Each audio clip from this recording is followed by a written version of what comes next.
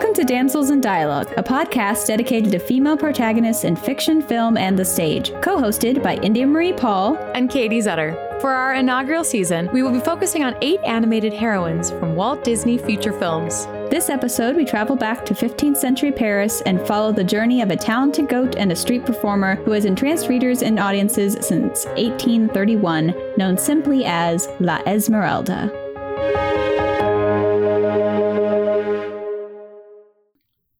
Okay, so today we are talking about The Hunchback of Notre Dame, and our female protagonist is Esmeralda.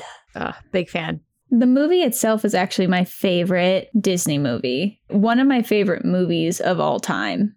I really, really love it. So I'm very partial to this character. I'll try to be objective about because it is different watching it as an adult. Oh, absolutely. When it came out in 96, I'm going to age myself, I was 3 or 4. So it definitely was something that I didn't really understand, but I knew that I liked when I was younger. And I dressed up as Esmeralda for Halloween. Heck yes, you did. Oh, yes, I did. I did. And so it's something that I've continued to love. And the more I learned about theater, the more I actually loved it because the score is so good. Oh, my gosh. Mm-hmm. Yes. I just...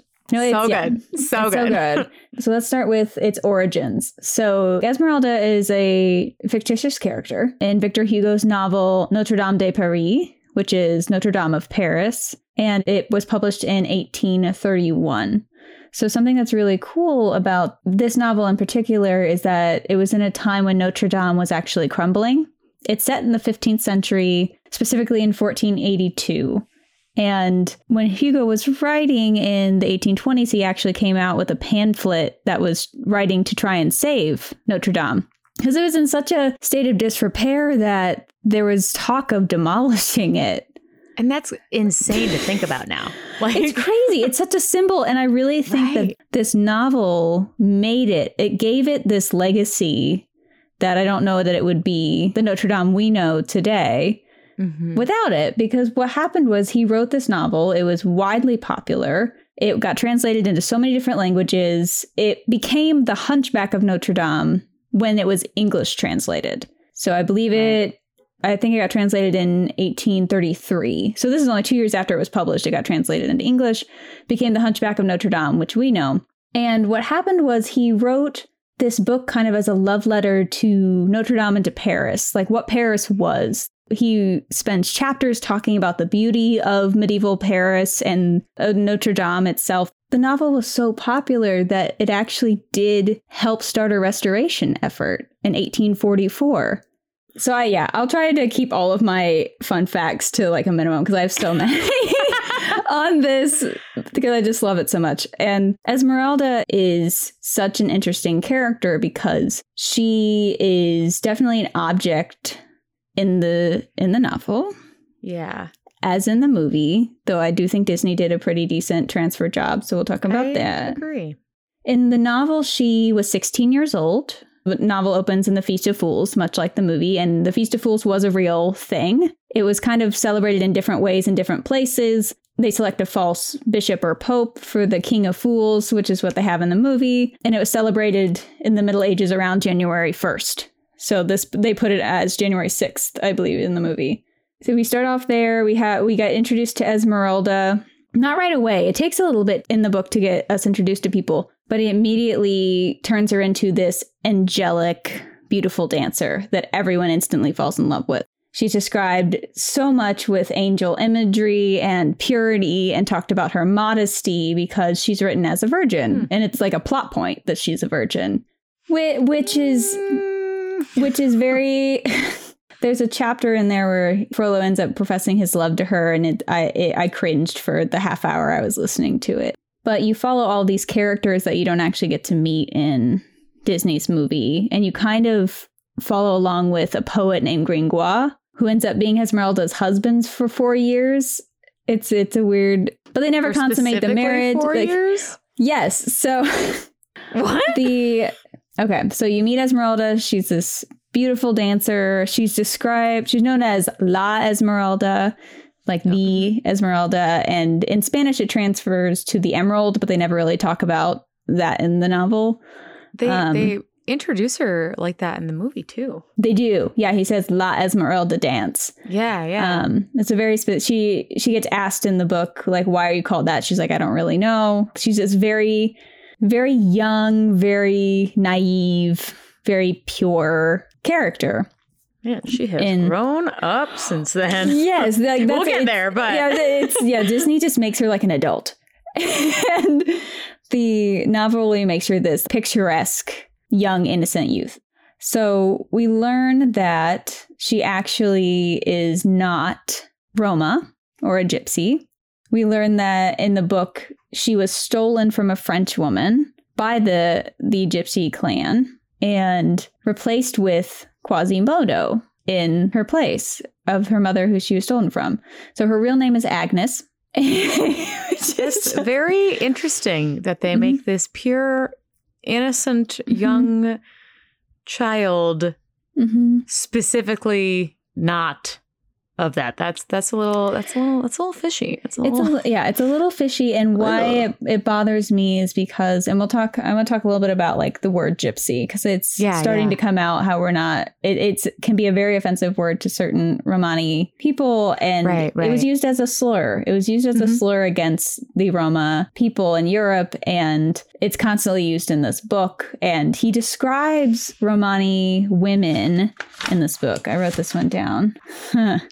So Hugo describes them as the Roma women are still uglier than the men. Their faces were darker and always uncovered. They wore a sari kirtle about their body, an old cloth woven with cords bound upon their shoulder, and their hair hanging like a horse's tail.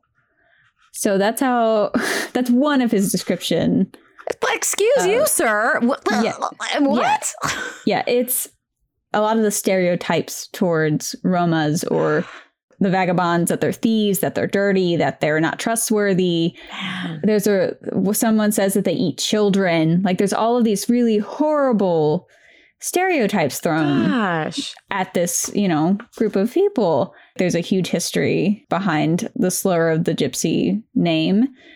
And I got so bothered by the fact that Esmeralda is seen as a very, the most beautiful woman in the world. That's kind of how she's described. She's like the perfect imagery of a woman. And at first, when I learned that, before I really read the book, it seemed that he was writing a character that broke the stereotype of Romani people. But then he specifically wrote that she wasn't Roma, that she was a French infant who was taken. So he wouldn't even let the most beautiful girl in the world be Romani. She had to have an excuse of why she was, it just felt... But then made the main character, who is described as hideous and a monster, made him of that. Like, yeah. So it's there's still a lot of issues with Hugo's portrayal of her. There's a lot of sexual objectification of Esmeralda, just like every man is lustful after her and is trying to get her. And Frollo is just Frollo is an archdeacon in the novel instead of a judge. So I think that was one of the big differences I noticed in the movie, because I read some article or interview that they made it so that they wouldn't be commentating on churches, that he was a judge. He was not an archdeacon. Which I get. And I do. When I learned that, I do see that a lot, where they're trying to not play any certain religious theme. There are imagery like demons and angels and hell and heaven and all that is in the lyrics and in the movie, but they're not trying to play it up nearly as much as the novel. He was an archdeacon who liked alchemy. Right. So it's a very odd, hypocritical thing that he did. He built these really horrible characters. Phoebus in the book is just a womanizer, is engaged. That's so sad to hear, because he's so good in the Disney movie. So more about Not Nice Phoebus. Not Nice Phoebus. So Not Nice Phoebus is the captain of the archers, and he comes back from the war, so that's true. So yeah, that checks out. Yeah, he's engaged to a French woman named Fleur de Lis. Fleur de Lis, like Fleur de Lis. Fleur de Lis. Yeah, that's her name, Fleur de Lis.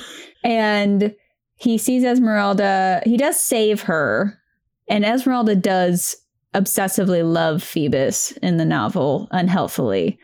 So I'm trying to get all these things straight because so many things get mushed together in the movie that happened. So the Court of Miracles trial that happens with Quasi and Phoebus actually happens to Gringoire, who's a poet that we follow at the beginning. It doesn't happen to Phoebus and Quasi at all.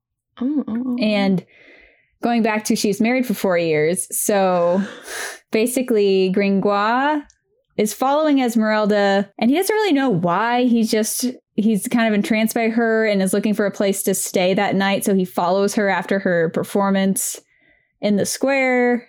Yeah, it's very creepy. Like follows her Like home? Follows her, home. What? First, Esmeralda gets attacked by who we learn to be Frollo and Quasi, because Frollo lusted after her after seeing her dance and wanted her.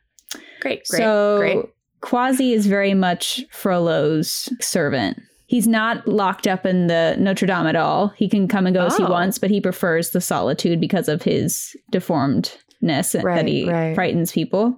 So they attack Esmeralda and she fights back. And then Gringoire comes upon it because he's following her creepily, yells for help because he's, a poet who isn't known for strength. Right. And the guards come and Phoebus saves her from Quasimodo because Frollo flees. Esmeralda also checks out. He is very cowardly. Yep. Esmeralda instantly falls in love with Phoebus because of his act of kindness, which is saving her from the attackers. In the way that a 16-year-old girl falls instantly in love with the hero and looks nice. She gets freed. They take Quasi in for a trial because he attacked her. And Gringoire continues to follow her to the Court of Miracles, wherein he gets discovered. And Clopin shows up and puts him on trial because he has discovered their hideout. Right. So, understandably so. So he gets the trial that they initially put in the film for Phoebus and Quasi. Okay. But then he said, there's only one way for you not to get hanged is if one of the women wants to marry you. So everyone says no. Because that's weird. People come up and check him out and be like, no, you don't have any money. You're a poor poet. And like, walk away. So there's, there's some of that. And then Esmeralda comes upon what's happening and sees that it's the guy who helped call for help to save her. So she's like, okay, I'll save him from the gallows. They throw a clay pot and it breaks into 4 pieces. So he's her husband for 4 years. Oh, so it's like, okay. It's like a deal. So, it's like a deal that he won't hang. Still strange, he'll become part of the vagabond troupe for 4 years as her husband.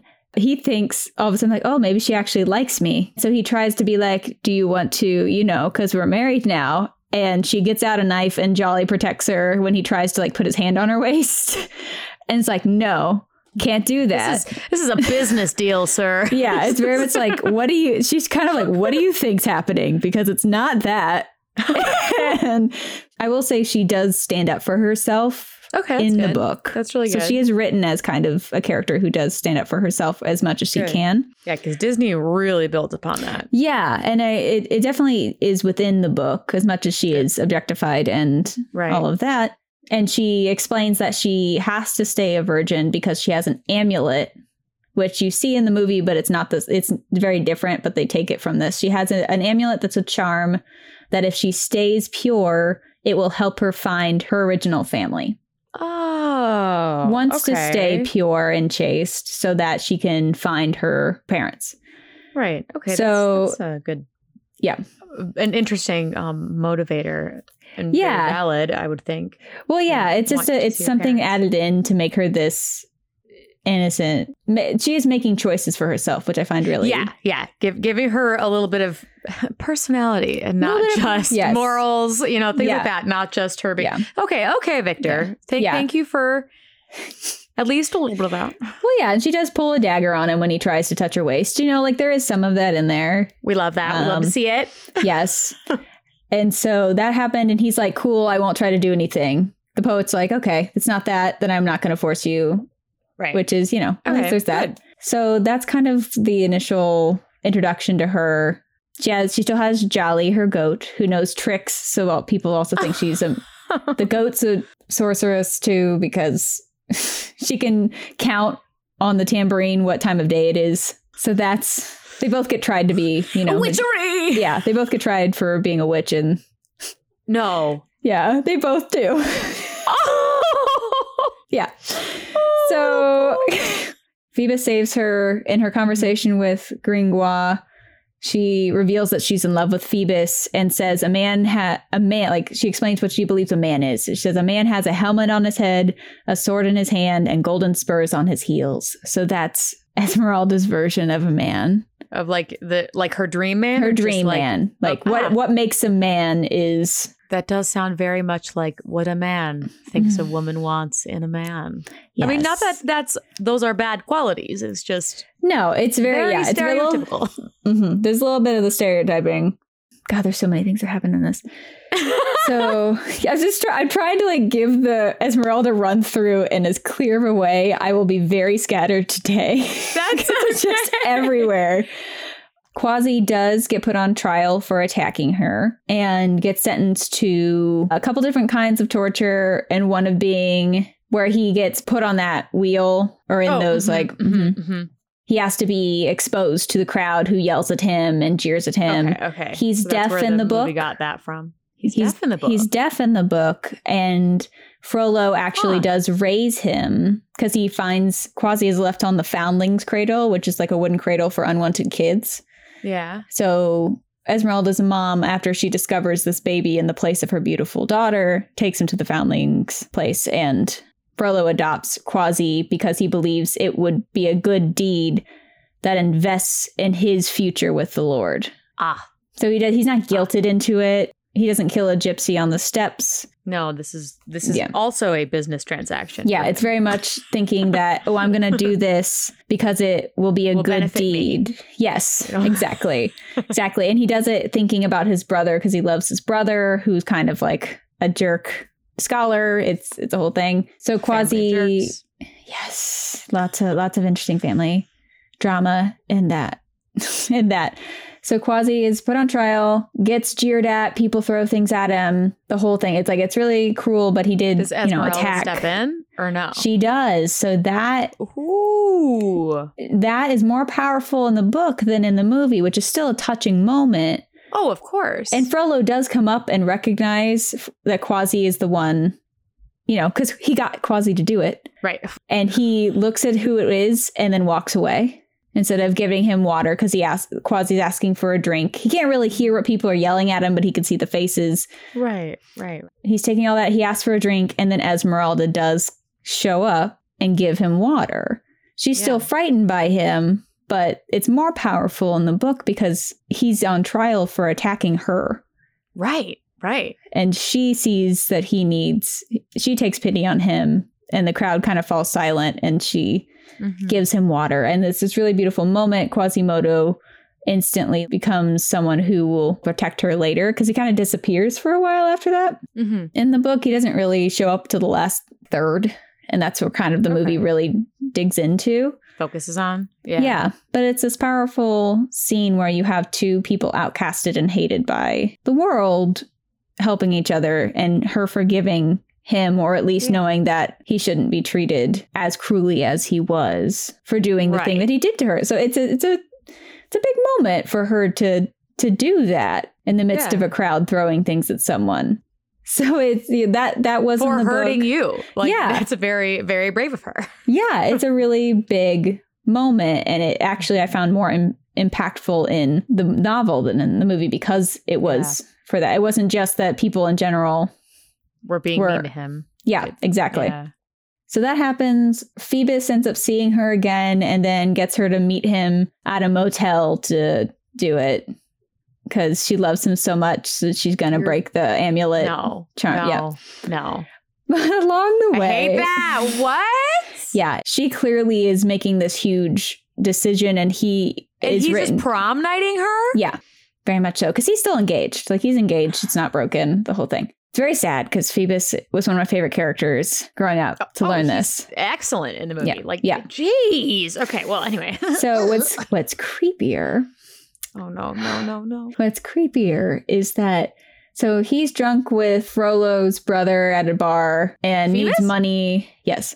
So he's drunk at we find him at a tavern with Frollo's brother, drunk, and realizing that he needs money to pay for the hotel room where he's meeting her tonight. Frollo's been stalking Phoebus because he knows Esmeralda's in love with Phoebus, so he's jealous and wants to hurt Phoebus. Oh no. Phoebus realizes he's being followed, and Frollo gives him the money for the room if he can prove that it's Esmeralda he's meeting. So he hides in the closet of the hotel room so that he can, like, it can be seen that in exchange for the payment for the room.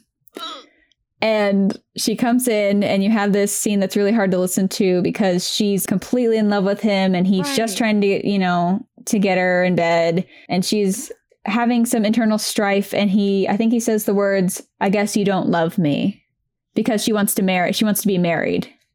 Right. But to him.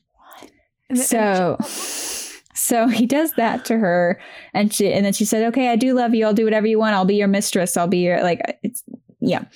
So there's that. So they start kissing and are getting into it. And Frollo McGee is just watching from the closet. Watching from the closet or the hole in the wall, whatever it was, sneaks out and stabs Phoebus.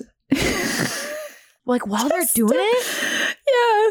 Like before it happens, like while they're making out, he creeps out, stabs Phoebus, she faints, and he gets away. Yeah.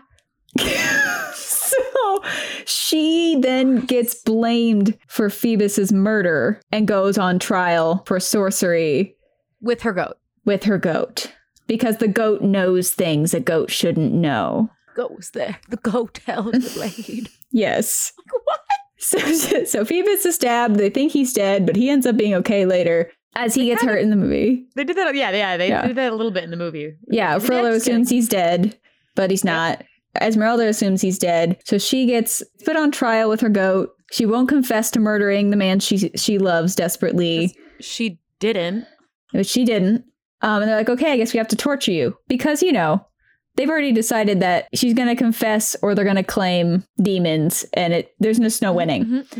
So they bind her foot and they start pulling it. And she confesses because she can't handle it. And so she confesses to it, and then Frollo comes and says he will save her if she is his. She remembers because she sees his face above Phoebus before he stabs Phoebus. The cringy chapter was about him professing his love and telling her that she doesn't know torture like he knows torture because of these feelings he's had. And it's putting blame on her, putting blame on everyone else but himself, and victim blaming. Yeah, it's really it was really hard to listen to. He said you don't know what I've suffered. He's just hitting all of the abusive traits. Very much so. And it's basically I will save you if you're mine. And she says no. So good for you, man. Yep. So she goes to the gallows with her goat. This is a couple months after the initial trial because she has to be in the cell and stuff. And Phoebus ends up getting healed, coming back from the camp he was sent to heal, and going back to his fiance, never clearing Esmeralda's name because he's not dead. She was tried for the murder of Phoebus, and the court just assumed he was dead, but he came back very alive. His fiance's house is right by the square, you can see it. So they ended up seeing that it is Esmeralda getting hanged in the square. She yells for him and he just feigns ignorance and they disappear from the window. Wait, fiance is chill with that? Fiance is why is that woman screaming for you?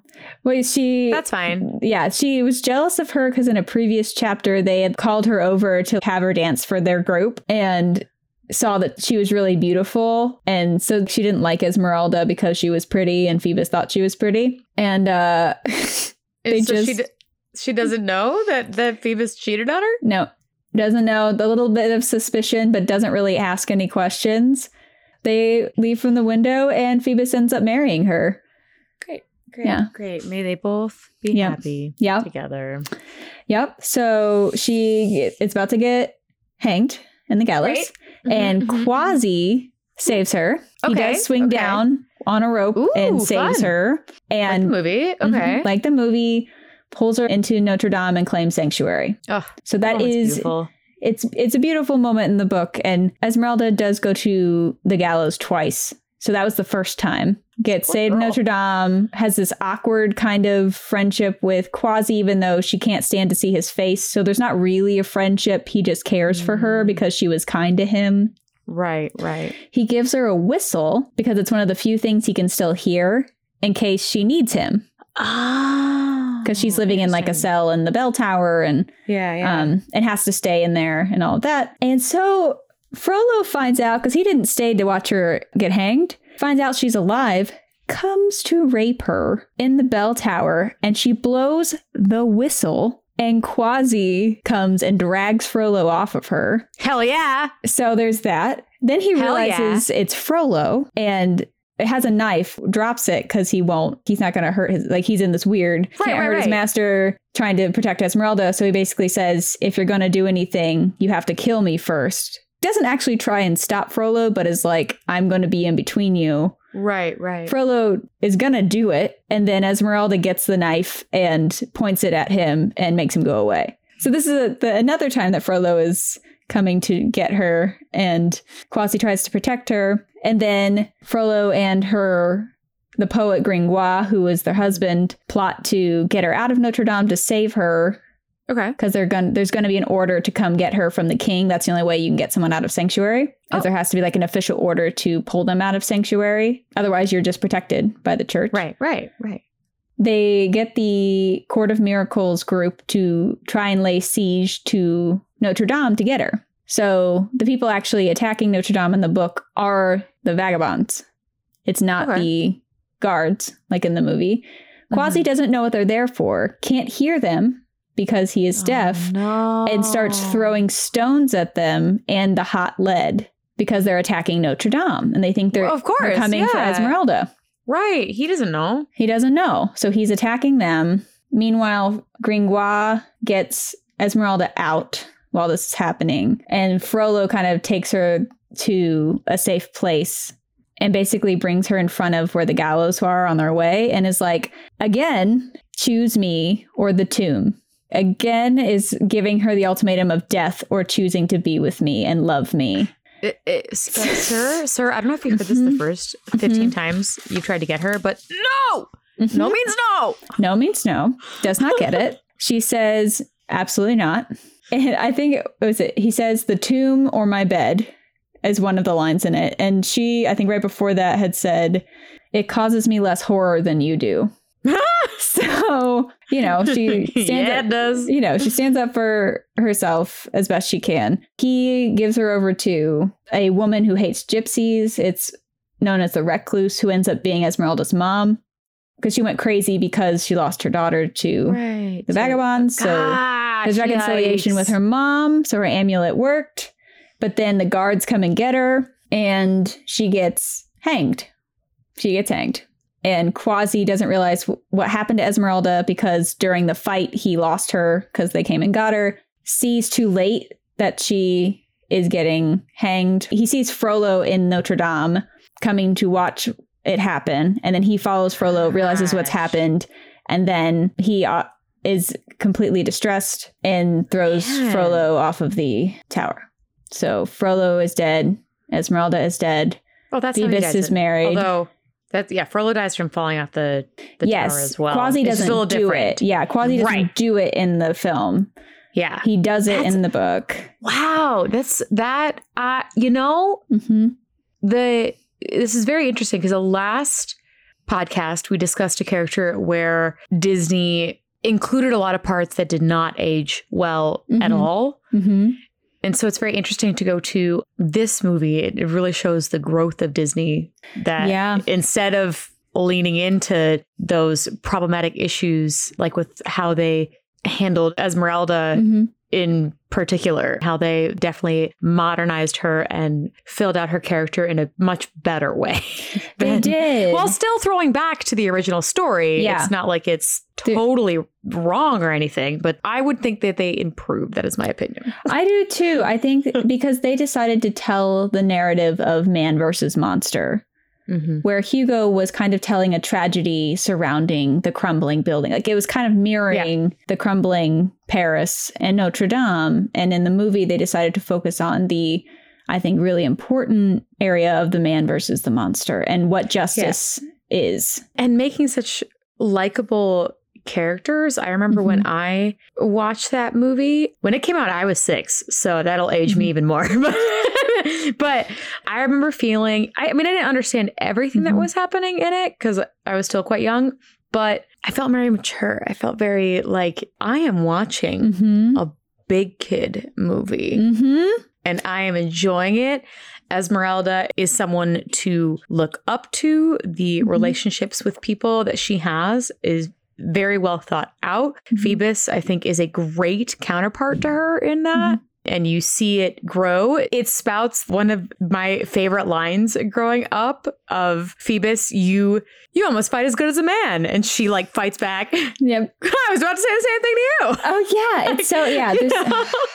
It's really fun. And you appreciate their friendships and everything around Esmeralda. She's still this beautiful creature. And she is very much for Frollo an object like the original, but I think the addition of God Help the Outcasts is just beautifully, the music is beautiful, the portrayal is beautiful, how they stylized, it's brilliant.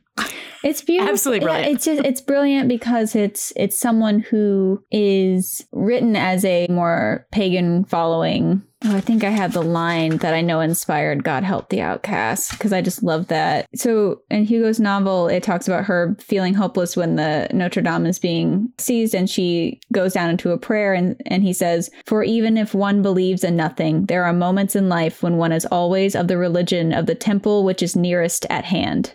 So she is in Notre Dame. When you feel helpless, you just kind of give it up to fate, to whatever is there or not there, just to try and get some help.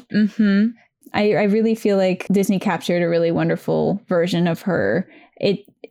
She was very objectified in the novel. She was this pure virgin. It kind of sexualizes otherness because she was a Romani woman. Right. Or supposedly a Romani woman, even though she was French in the novel. And that's something that has been a problem in a lot of stories, is the objectifying an otherness or making an ethnicity exotic.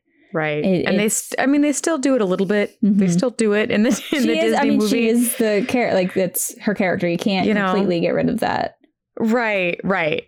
How old is she? Do you know how old she is in the movie? Because in the movie, she's definitely drawn older than I think like the typical Disney femme fatale. Yes, I think she's probably late 20s. I don't know what they place her exact age at in the Disney movies, but she's definitely not under 20. It feels like she's late 20s, early 30s. So it's a much older female love interest than any of Disney's other characters. Oh, truly. Phoebus is older too. He's not 18. Yeah, he's older. She's older. Quasi in the book is 20.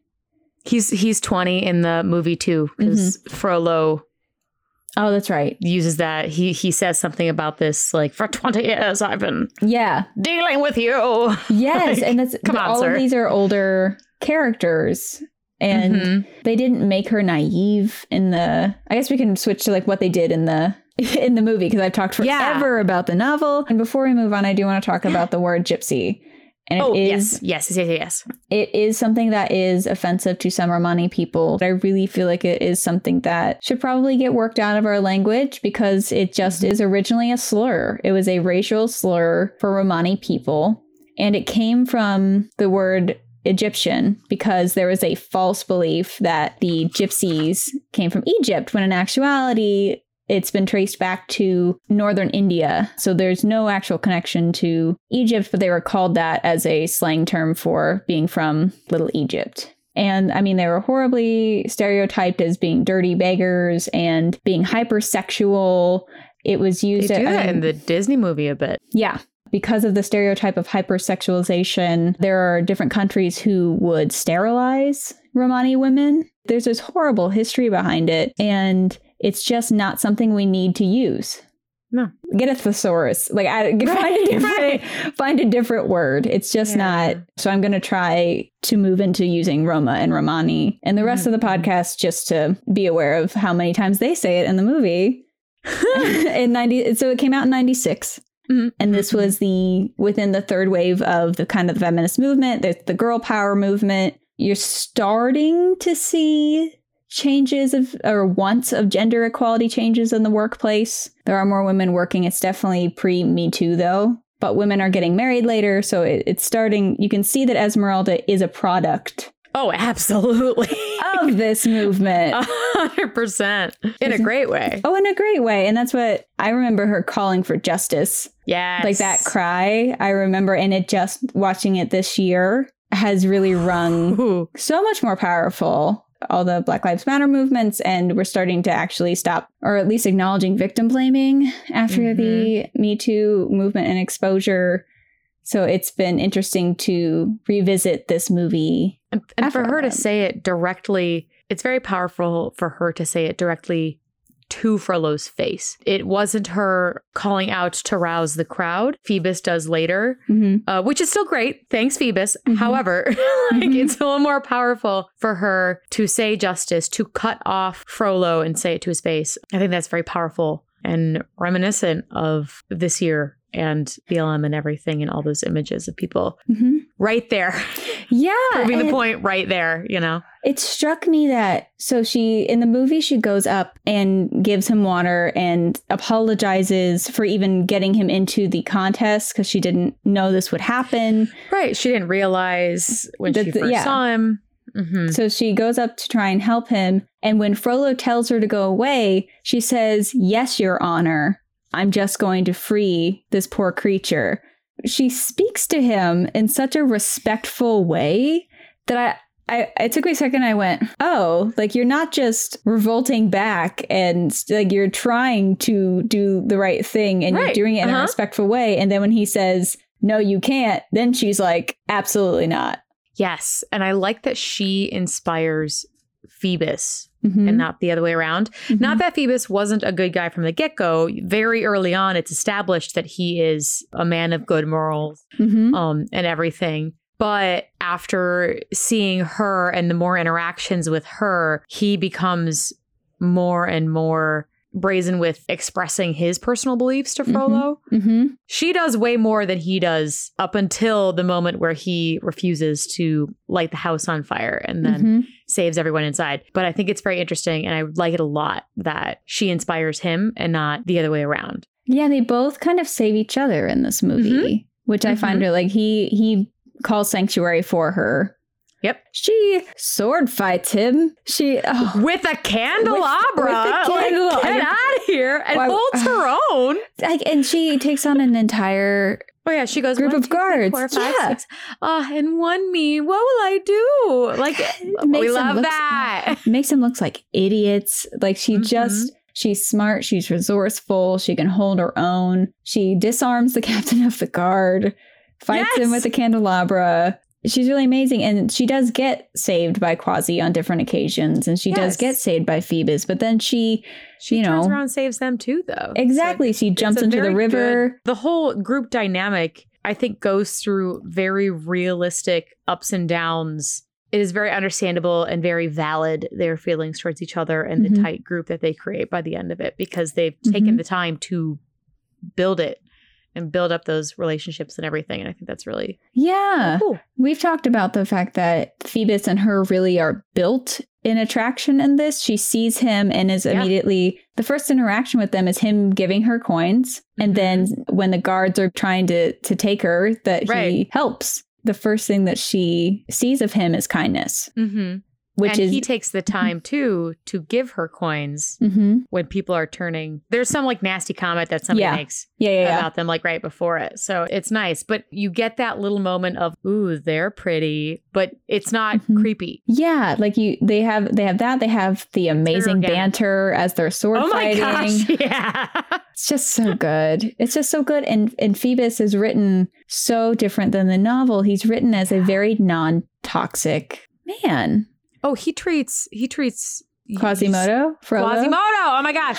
He treats Quasimodo great too because he doesn't say anything about Quasi's looks either. It's kind of nice because it's not just, he's being nice to Esmeralda because she's pretty. He treats everybody the same until you prove him otherwise. Yeah. I mean, he treats Frollo with great respect until he goes too far. Sees that he shouldn't. Yeah. So I like that as a foil for our female protagonist instead of it just being he's pretty or he saved me. So yeah, exactly. That's why I was really disappointed in the book because she's obsessive about her love for him and he has done nothing but use her. Yeah. I was worried. I remember her dance being sexy in the movie, but it wasn't nearly as bad as I remember it. No, I don't know how you felt, but for me, the dancing itself, I don't think was sexy. I think it was fun. It was very fun-spirited and whimsical, and she was definitely playing to the crowd. Like that felt very entertaining and energetic and great. I think what made it sexy was the shadowing.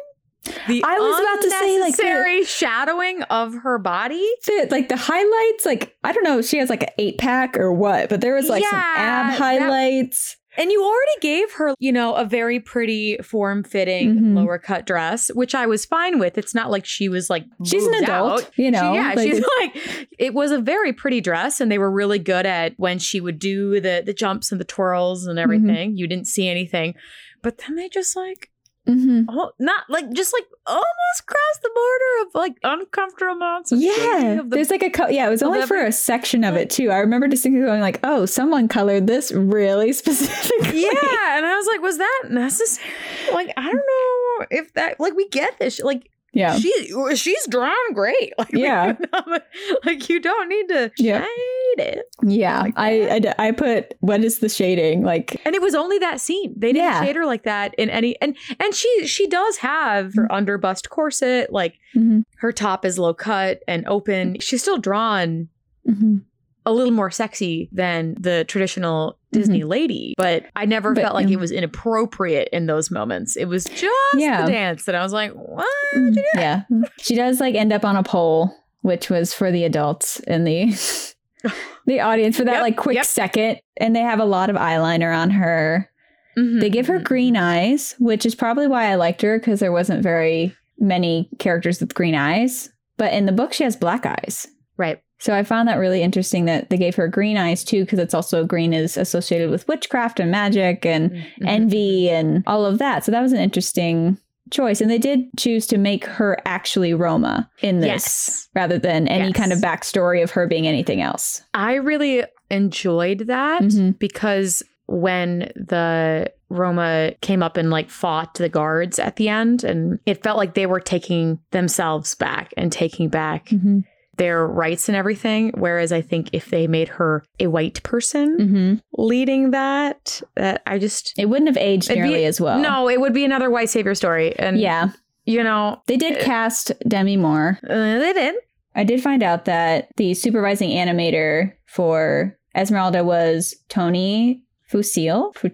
I'm going to say that wrong and I apologize, Tony.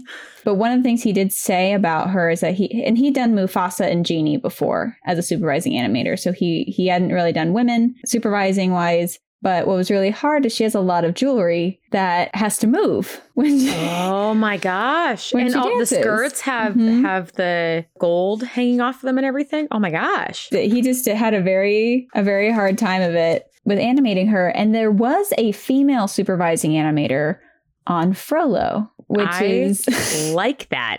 But I thought it was really interesting that it was Kathy Zelensky, and the fact that he is one of the creepiest. I think he's the best villain. He's hands down the creepiest villain. And scarily enough, the most realistic villain. I think most women can attest to meeting someone at some point in their life, at least a little bit like Frollo, which makes him disgusting. Well, that's what I think. I claim best villain, not because he's the evilest, which he probably is, in my opinion, but because he is a culmination of everything that is wrong in humans.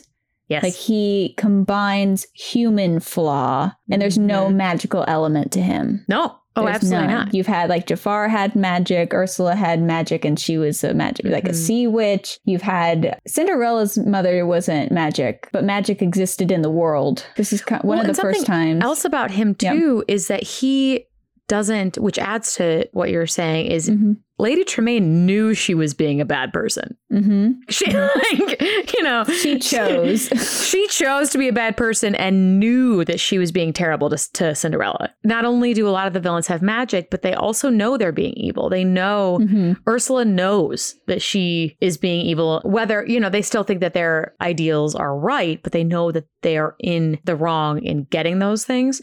Whereas Frollo doesn't. He is truly the Umbridge of Disney movies, because he truly has no idea that he's in the wrong. Even in one of the creepiest drawn scenes, which is Hellfire, he says, "It's not my fault. I'm not to blame." Like he just does not own, like that he's not righteous, that he's not the correct moral compass. No, they set it up right at the beginning too. Like Clopin they really, like set it up.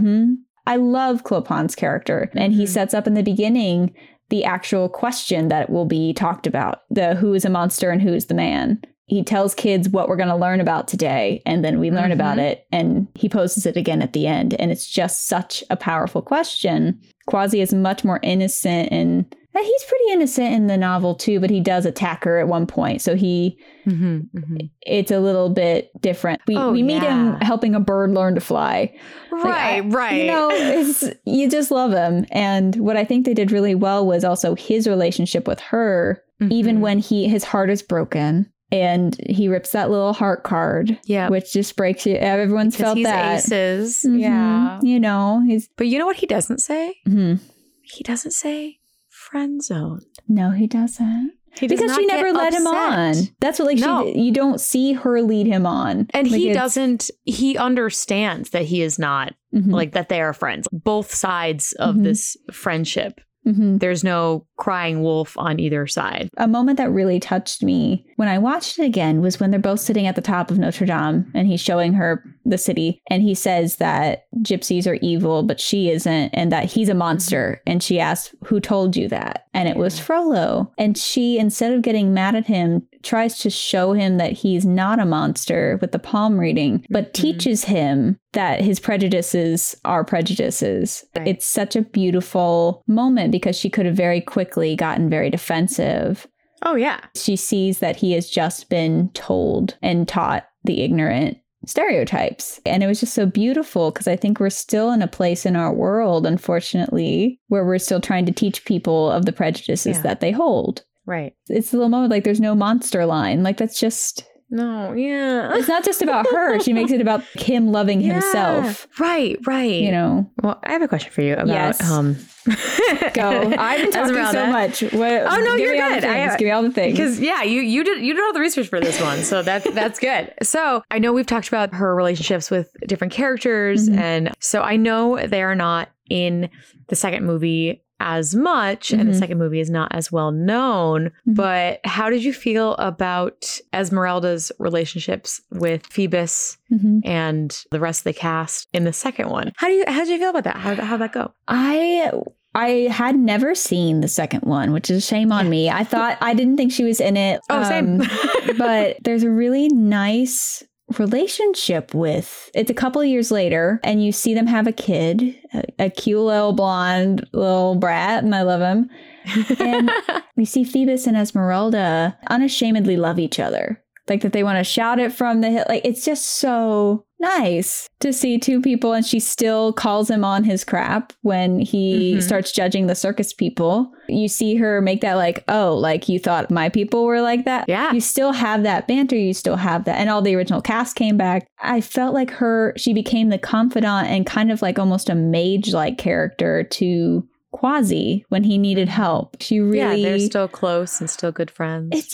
They're very good friends, and you can just see that it's a mutual love, a friendship love for each other, that she really wants the best for him, that she wants him not to be alone, even though he's feeling alone. I just thought they did a really wonderful job of them being in love and not it wasn't about that. It's not about the original characters having complicated drama. It's not about the love triangle anymore. There's hardly any of that in the first one too. Like there's a little bit of it when they have to work together. Right. But both of them, and they work through it. It's fun to visually see them work through it. And Phoebus is very understanding of Quasi's feelings and stuff. Like they cover it very well.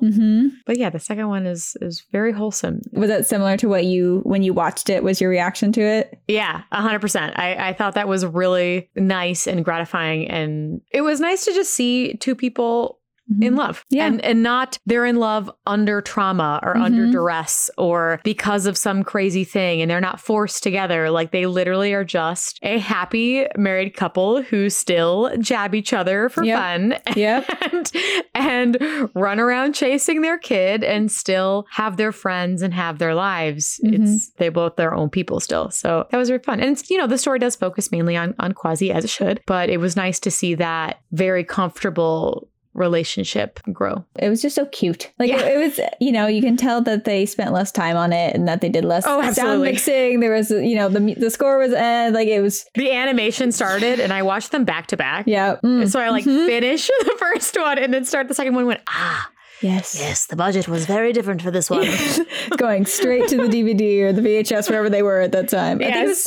I think it was 2002. Maybe. I think that's what it released. And that would have been the same year Return to Neverland happened. So that's kind of interesting that both of the sequels came out around the same time that we've covered. But, you had all your characters in it. And you really do see at the end of the first movie, you see Quasi and Phoebus come together. Yes. And because Phoebus does save him. I do not believe the physics of Esmeralda holding up Quasimodo and Frollo off the side of a building. No. That doesn't make any sense. It does not make any sense. No. But then Phoebus catching him falling like 20 feet. Yeah. Physics don't really match up. No. But they're both very caring of each other. Even after the initial, like, he's angry because he thinks that Phoebus is coming to get Esmeralda that first initial time. But anytime after that, they both, like, when she hugs Phoebus after she helps free them, and Phoebus, she runs up and hugs him. And what I like about it is, because I don't think he was just there first. I think she's going to hug both of them, Yeah. But I like that he was the one to break it and be like, it was all his. Yeah. That I really liked that for his character. And then vice versa, that Quasi, you saw him a little hurt, but he wasn't like, how dare you? Yeah, he doesn't. He doesn't try to get revenge. He doesn't get he feels those feelings that he absolutely is allowed to feel. Yeah, and then they move on from it, and he joins their hands at the end. Yeah. Oh, when Esmeralda, I forgot about the shot at the end where she reaches for the camera to take Quasi's hand and lead him out at the very end. Yeah. And it was just beautiful. I mean, the image of her being held up as like this martyred figure. In the white. Stunning. I love that they broke down to everybody was the same by the end. Because the end, you had Esmeralda was in all white and rags. You had Phoebus was in all white rags. You had, and then Quasi as well was just in his typical like rags. Tunic and Right. So you had these three very different people, these outcasts that have united, and it doesn't matter who they are on the outside, because on the inside they're all the same. They're all very good people. Yeah, and it's really connecting, and the fact that Esmeralda's injustice done to her inspires the revolt of the people on the guards, because it is so clear that because Frollo's a judge in it, and then you have everyone who is a guard other than Phoebus is the ones who instigate the injustices in it. Like the guards are the ones who start throwing fruit at Quasi. As soon as I'm like, oh, they start it. It is the guards. That's also very interesting for this year or the past year, the 2020 year. Yeah, it hit me when I saw. It's a very relevant movie. It's a very relevant movie, and this came out in '96. So I think it aged in a way they probably weren't expecting. She was always someone that I loved, and as a kid, I think I loved her because she was so smart and that you saw her sword fight and throw helmets to attack guards. And, you know, she had this cute little goat that was funny. And you just wanted to be her, you know? Did. She was so strong and brave and exciting and then she gets the God help the outcast moment. Like, you see her be this very strong character, like the stereotype strong, opinionated woman. But then she has this moment of, I don't know what to do. I was listening to God Help the Outcast because it's a great song, but I very specifically noticed that when right before she says, I ask for nothing. The chorus? The chorus is a bunch of white people walking around saying, I ask for wealth. I asked for very fame. well-dressed white people. So it's all of these clearly well-off characters asking for money, asking for fame, asking for love. And this no-shoes traveling dancer says, I ask for nothing. I can get by. So it's just this huge perspective in your face. I know that section, and I always knew I ask for nothing. And it's this beautiful big like belt, I ask for nothing. But it struck me that it's just this group of well-dressed white people begging for things they don't need. And it just like hit me so much harder as an adult. And it's things like that makes me love this movie, because as a child, I think I loved her independence and I loved her confidence. And as a teenager, I think I loved her relationships. And as an adult, I really love the way they've crafted her sense of justice. And Frollo just gets creepier and creepier the older you get. Yes. And that's when you get the, like, I've seen you before at a bar and I hate that. Like, ugh. Yeah, it's... That's one thing I wanted to mention real quick to add on to your song. Yes. Not only are these the wealthy, well-dressed white people, but they're also singing in front of others in the chapel to the beautiful parts of the chapel. Whereas she is a moment alone, sometimes looking out over the city, walking down the halls, having a truly internalized moment of what she's feeling. It's almost as if the other wealthier people are it's for show. Yeah. Like in some parts, they're like, look at me praying, give me things. Yes. It's just a really well storyboarded. A lot of the numbers are just really well staged.